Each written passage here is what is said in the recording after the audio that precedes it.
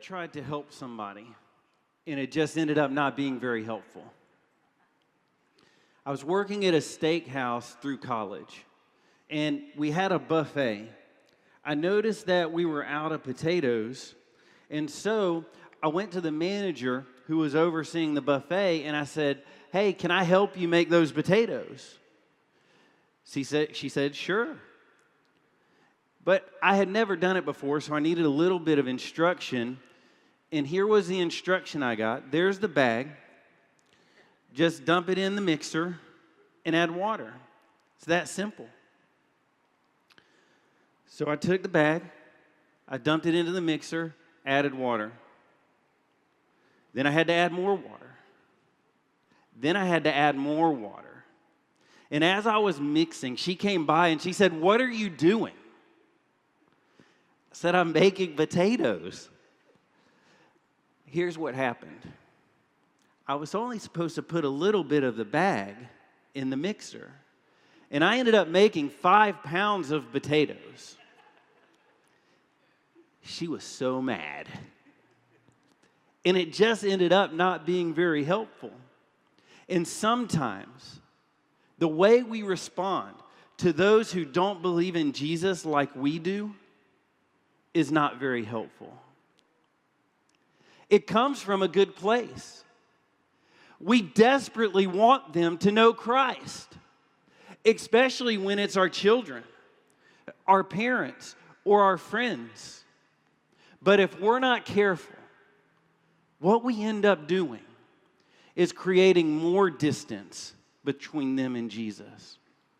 When our conversations with them look more like wanting to win an argument, or being judgmental of their behavior, or warning them about what the consequences of their actions are going to be. If you're like me, then Romans chapter 10, verses 1 through 21 is going to help you.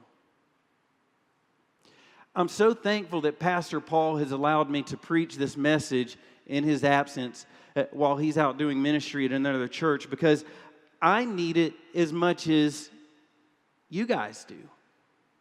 And so I'm thankful for the way that God has worked this in my heart in preparation. And here's what Paul does in that passage. The Apostle Paul is addressing those Jewish people who are insisting on earning God's righteousness, on earning their salvation by works. And he basically says you can't do that. And if you're concerned about those who are trying to chase after God in the wrong way, then I want to show you a better way. And so he uses this passage to teach us how to help unbelievers come to a saving knowledge of Jesus Christ that is based on faith in Jesus Christ. Let's pray one more time. Dear Heavenly Father, we thank you for your grace. I ask that you would drive these truths, these principles home in our hearts so that we can respond to those who disagree with us. No matter how antagonistic they are, or how uncaring they are, or how little interest they even have, to be able to be used by you to help other people come to know Jesus.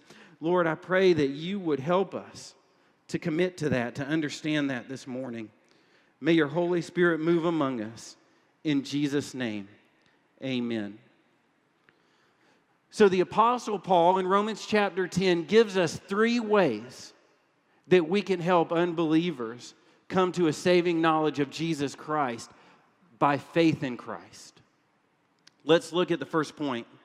First, pray for the salvation of unbelievers.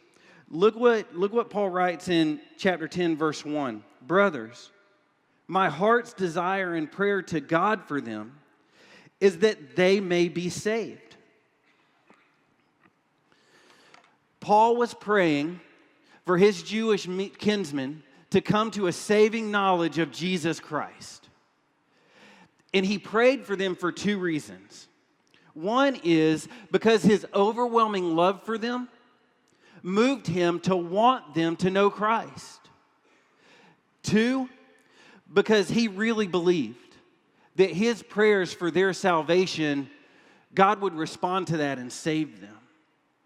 Last week, Paul talked about how God chooses us and how that creates some tension between what God decides and our ability to respond to him. Let me give some clarity through Paul's prayer, through his example. No matter what we decide, we're going to believe about God's sovereignty and his choosing us. The reality is, Paul is modeling an example for us to follow, and so we should follow that example, believing that God would hear our prayers for the lost and that he would respond by saving them. I remember walking to the front door of my grandfather's house with him to see who was knocking on the door. He opened it, and as soon as that person started talking about Jesus, we all heard the door slam. I remember a few years later after that, as a teenager, we were at the end of his driveway when a couple of his neighbors came up, and they were just having normal conversation, and they started sharing the gospel with him. They started telling him about Jesus. And he just said, Nick, no, he didn't say Nick. He said, stop, please. I'm glad that works for you, but that's not for me. I can't remember a time where he ever had any concern for religion or wanted anything to do with it. But when I was in college, right after I had gotten engaged, Jenny and I were getting ready to get married and move to North Carolina. He called me out of the blue. And he said, Nick, he's coming back. I said, what? He's coming back. I was so confused. We didn't talk about spiritual things in his house ever. I didn't know what he was talking about. I said, Papa, who's coming back? He said, Jesus. I believe Jesus is coming back. He didn't get saved that day. But fast forward about a year, Jenny and I were married, living in North Carolina, and I sensed that God wanted us to go to Clearwater, Florida, to share the gospel with him. But we had no money, and we had an unreliable car. We started praying, God, save Papa. And if you're wanting us to go down there, then make a way for us to go. About 2 weeks later, my best friends, who I grew up with, sent Jenny and I a check for $500 with a note. It said, we want you to spend Christmas with us. I couldn't believe it. I called them. I told them what was going on, how we were praying. I said, we would love to come spend Christmas with you, but could I spend Christmas Eve and Christmas Day with my grandfather? I need to share the gospel with him. They were so excited about that. I remember getting in the car, right before we got in the car, it was me, Jenny, and my little brother. I called him up, and I said, Papa, will you go to a Christmas Eve service with us? He said, Nick, I'm already going to one. Would you guys want to come with me? We met at Calvary Church in Clearwater. We sat in the back section on the front row on Christmas Eve. And at the end of that service, the pastor went through a detailed explanation of how a sinner could be saved. And anyone who wanted to could pray with the pastor and surrender their lives to Christ. And I sat next to my grandfather as he surrendered his life to Christ that night. And it was as if I could hear God saying, Nick, I never needed you to save your grandfather. But in response to your prayers, I brought you down here so you could watch me save him. That moment was the culmination of at least 25 years of prayers from one person, not to mention all the other people who may have been praying for him. He was in his 70s. God will hear our prayers to save the people that we love. And that's why we should follow the Apostle Paul's example of praying for those who don't know Christ, no matter how long it takes. Our prayer for them should be the same as Jesus' prayer in Luke 23, verses 34. He was hanging on the cross, suffering and dying. And those who were there with him were mocking him, spitting on him, challenging him, spitting on him. And what was his response? He cried out to God to pray for their salvation. Father, forgive them, for they know not what they do. There are many tools that you can use that will help you pray for your lost friends, neighbors, and family. One of them is on an app called Bless Every Home. You can download that on your phone, and it'll help you track which of your neighbors are being prayed for, who shared the gospel with. It'll allow you to use that as a tool for praying and witnessing to your neighbors. But there's another tool that I want to share with you, one that I love, that's called the relationship map. And here's how it works. You start out by drawing a circle in the center of the page. See if that'll work. Okay, it won't. So, start out by making a circle in the center of the page. You've got a card right there. You've got a card right there in your seat that has relationship map on it. Here's what you do. You put your name in the middle of the circle. And then surrounding that circle, you make connectors. And in the circles that are closest to you, you put the names of the people who are close to you that you know don't have a relationship with Christ. Now, I'm going to name you some people I know who know Jesus, but I might would put my friend Gary, my brother Paul, my friend Lucas, my daughter Caleb, or my son Caleb. And then outside of that circle, you begin to put the names of the people who are connected with them who don't know Christ. So I know my friend Gary has a wife named Lynn. I know he has some children. I might would put their names. And then once you have all the names filled in, you begin using that as your prayer guide for the salvation of your lost friends and family. So those are two tools that you can use that will help you pray for those who are lost. We should follow Paul's example by helping people respond to God's free gift of salvation by faith, by praying for the salvation of unbelievers. 2, explain the benefits of a faith-based salvation. Look with me beginning in verse 4. For Christ is the end of the law, for righteousness to everyone who believes. For Moses writes about the righteousness that is based on the law, that the person who does the commandments shall live by them. But the righteousness based on faith says, do not say in your heart, who will ascend into heaven? That is to bring Christ down. Or, who will descend into the abyss? That is to bring Christ up from the dead. But what does it say? The word is near you, in your mouth and in your heart. That is because that is the word of faith that we proclaimed. Here's what Paul is saying. He's saying that if you insist on earning God's righteousness by being a good person, then you have to perfectly follow all of the rules that are in the first 5 books of the Old Testament. It's impossible. It would be like you having a conversation with somebody about how to get to heaven, how to live a perfect life, and that y'all come up with this idea. Well, let's just walk up into heaven and get that information ourselves, and then we'll come back and apply it to our lives.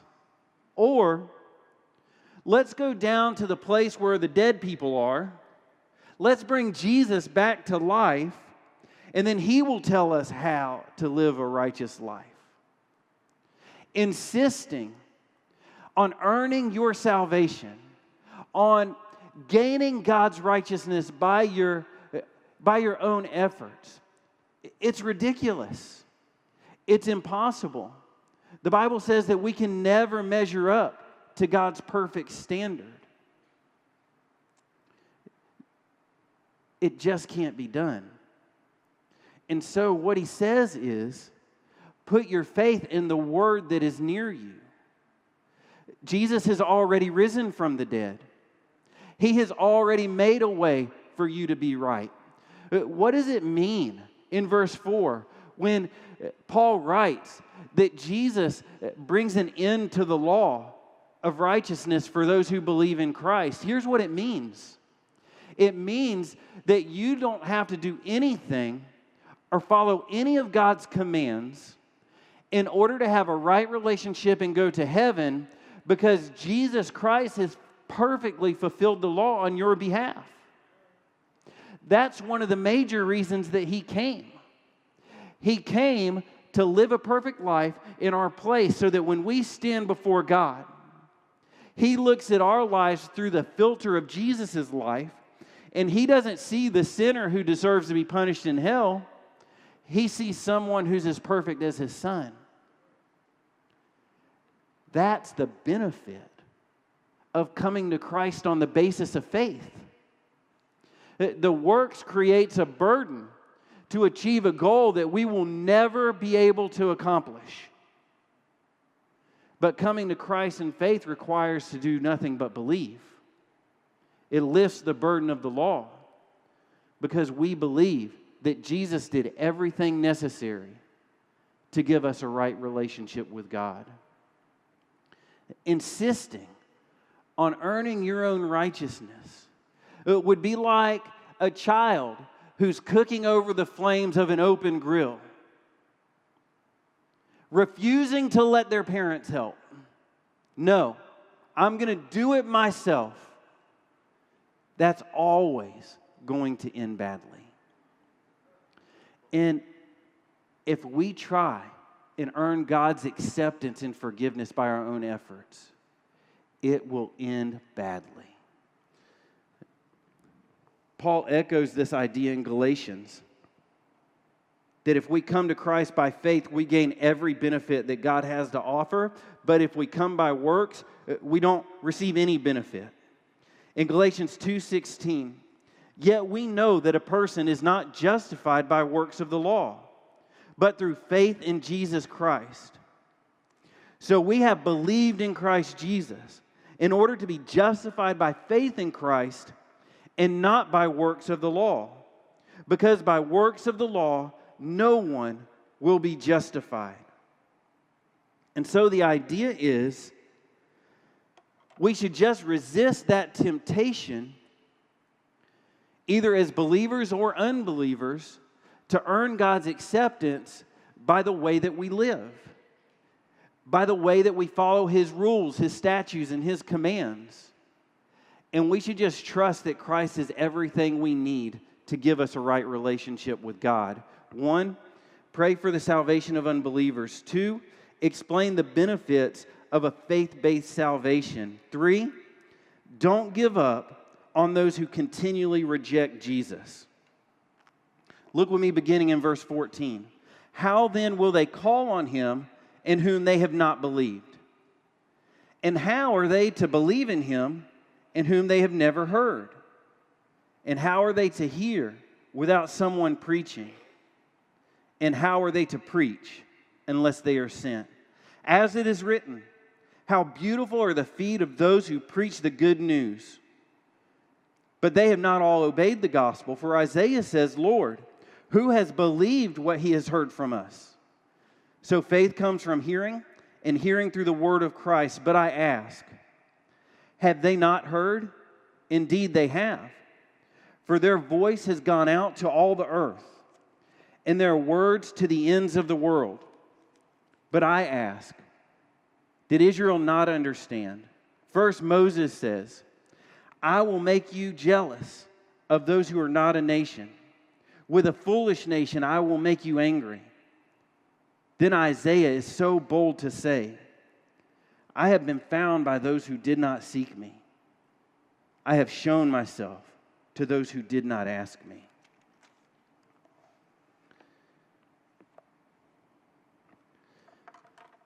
Paul is giving us some steps with some questions that are necessary in order for a person to trust Christ by faith for their salvation. Ultimately, he is saying that someone must hear and understand the gospel before they can respond by putting their faith in Christ. And if they never hear or understand the gospel, they will be accountable for their sin. God will punish them for their sin because they didn't trust Christ in faith.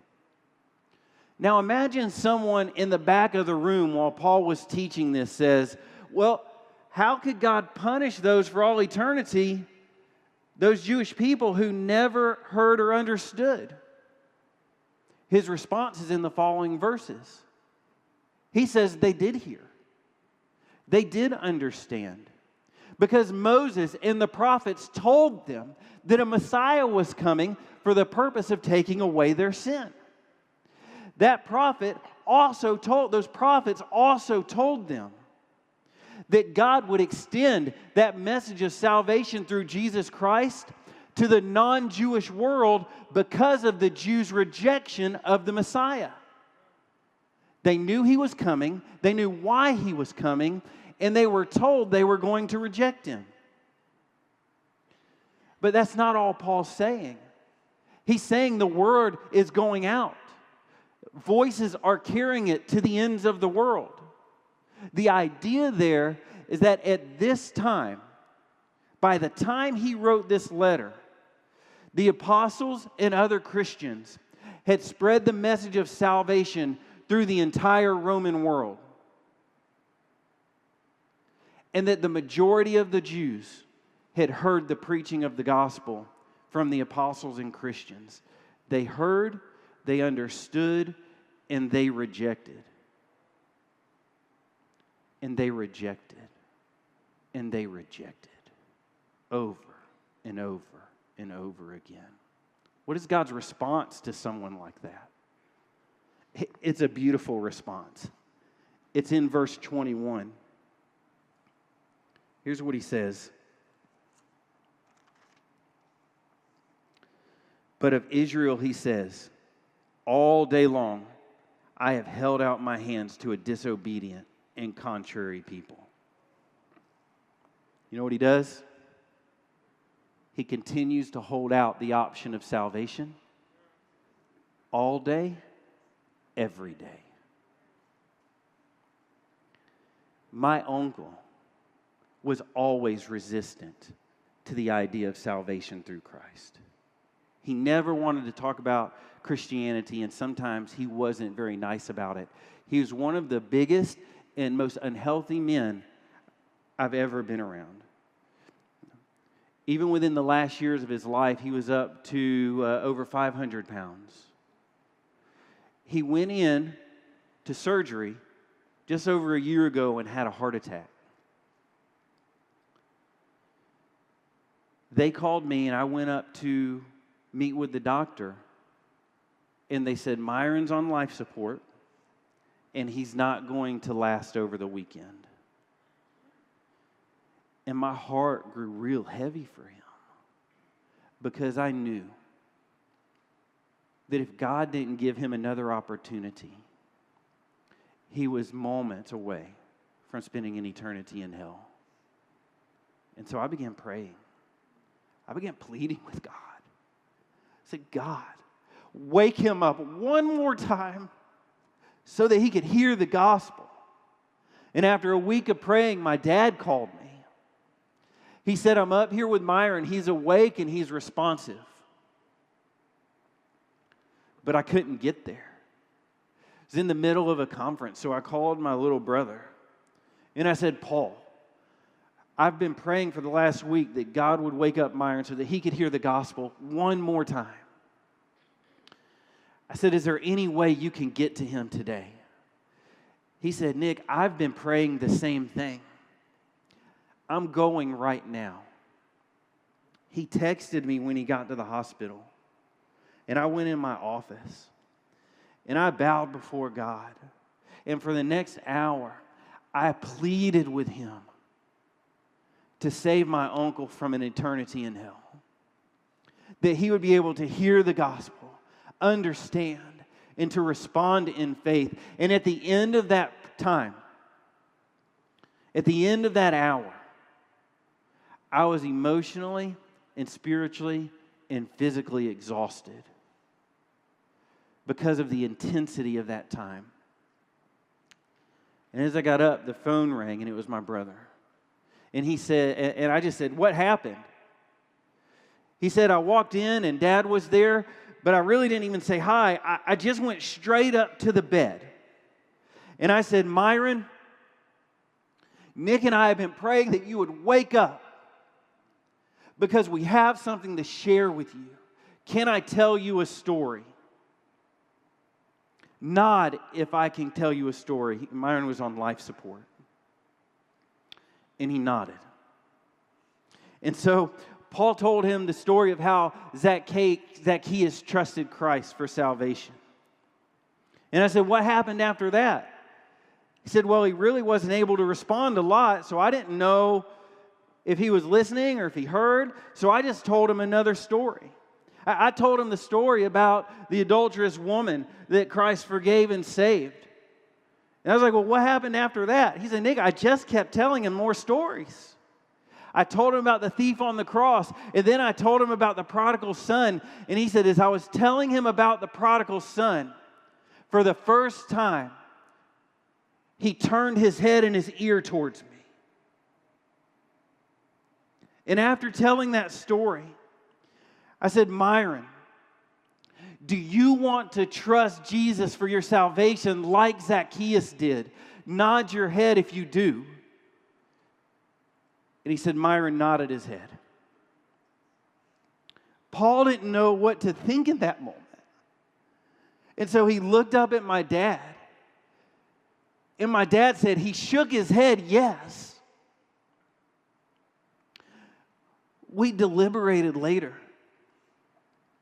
And we believe that everything that happened in that moment led to the salvation of a man who his entire life, over and over and over again, rejected Jesus. Why would God do that? Because as much as we love those in our lives who don't know Jesus, He loves them more. And no matter how many times we or they reject Him, He continues to offer the hope of salvation.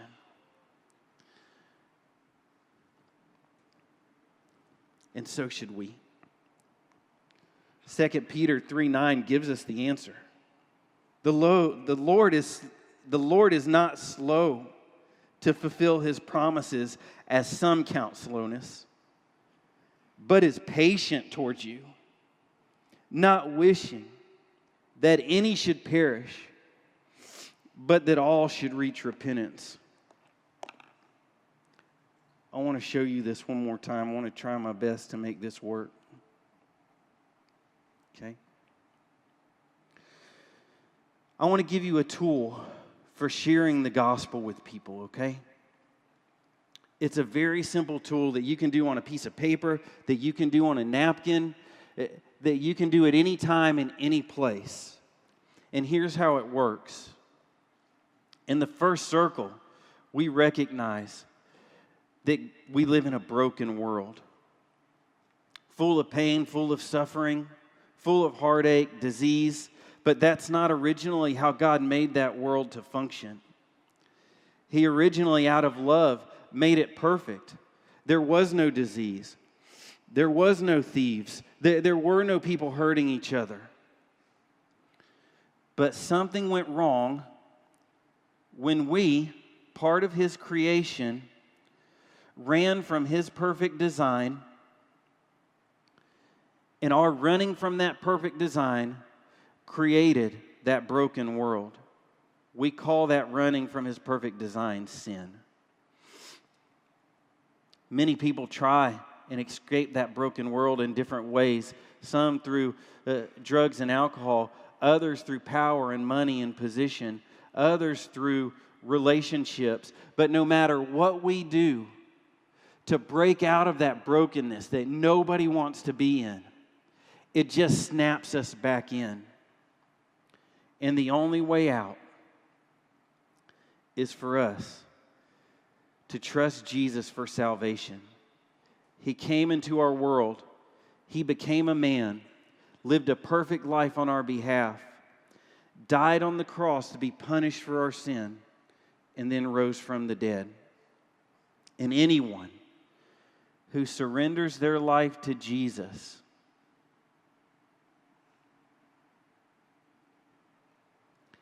and makes him king of their life, seeking his forgiveness and making a commitment to live his way,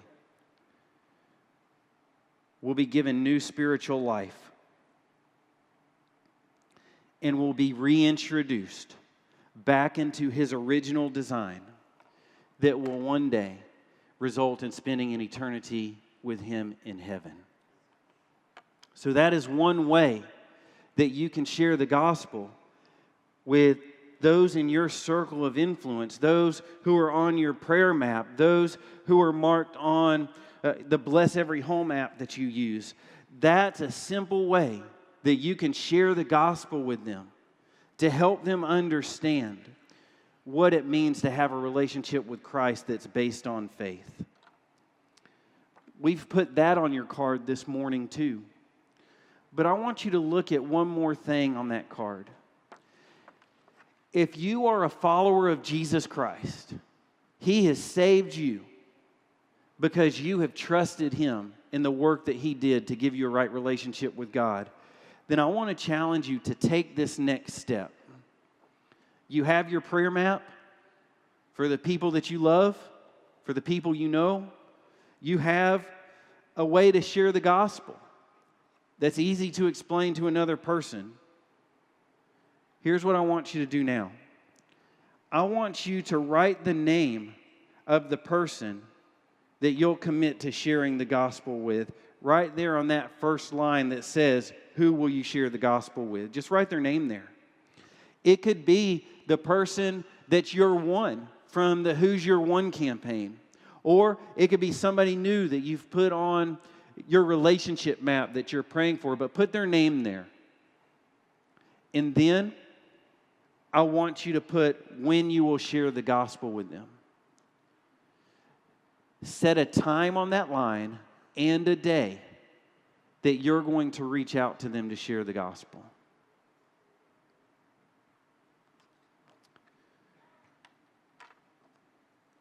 And if you're here this morning and you've never trusted Christ for salvation by faith,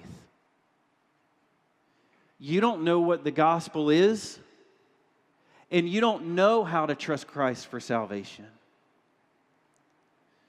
Here's what I want you to understand. The gospel is simply good news. It's the story that Jesus left heaven, became a man, lived a perfect life on our behalf so that we wouldn't have to, because we couldn't. And then He died to pay the punishment for our sin. And when He died, it was on a cross. He had to die to be punished for our sin because God had to punish sin. He had no option. And so instead of punishing us, He punished Jesus. And then Jesus rose from the dead, showing that He had power and victory over sin and death, and that He had the authority to forgive us and give us a right relationship with God. So once Jesus lived a perfect life for us, then when He died for us and rose from the dead, there was nothing keeping us from being accepted by God. Jesus made a way. The only way to receive that is by faith. And if you're here this morning and you want to surrender your life to Jesus and by faith believe that He's everything you need to make you forgiven and to have a right relationship with God, then I want you to pray with me the same way my grandfather prayed with that pastor about 20 years ago. I will say part of the prayer, and then I'll give you time to say that prayer. And then I'll say the next part of the prayer and give you that next part to say that part of the prayer. And ultimately, this is what's happening. It's verses 9 through 10 in this passage. That's the answer to your question, how do I do that? Starting in verse 9, because if you confess with your mouth that Jesus is Lord and believe in your heart that God raised him from the dead, you will be saved. For with the heart one believes and is justified, and with the mouth one confesses and is saved. You're going to pray this prayer that confesses an all-consuming belief that Jesus is God. He died on the cross and rose from the dead.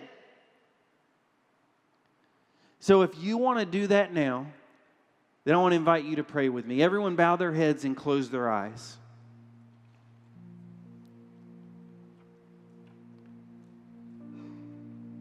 If you want to trust Christ for salvation, pray this prayer. Heavenly Father, I know that you love me. I also know that I'm a sinner and you can't accept me the way that I am.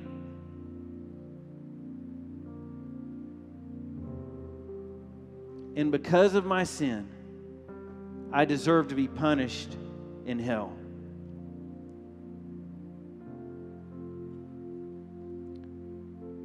But God, I know that Jesus is good enough for me.